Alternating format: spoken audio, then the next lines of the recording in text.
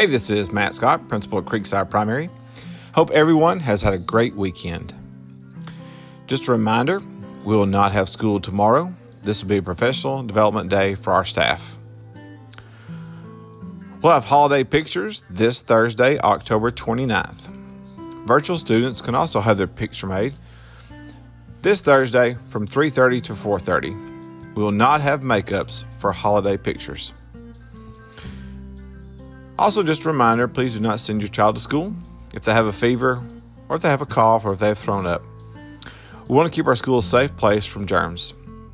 Please stay in direct communication with your child's teacher and our school nurse if your child is sick and needs to stay home. Just a reminder of some upcoming dates. Again, Professional Learning Day is tomorrow. There is no school for students. October 29th, there'll be holiday pictures. November the 11th will be Veterans Day. There'll be no school.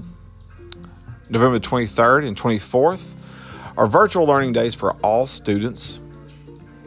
And then Thanksgiving break is November the 25th through the 27th. And now for the lunch menu. Monday, chicken fajita wrap. Tuesday, deli turkey and ham sandwich. Wednesday, spicy chicken with white sauce. Thursday, cheeseburger and chips.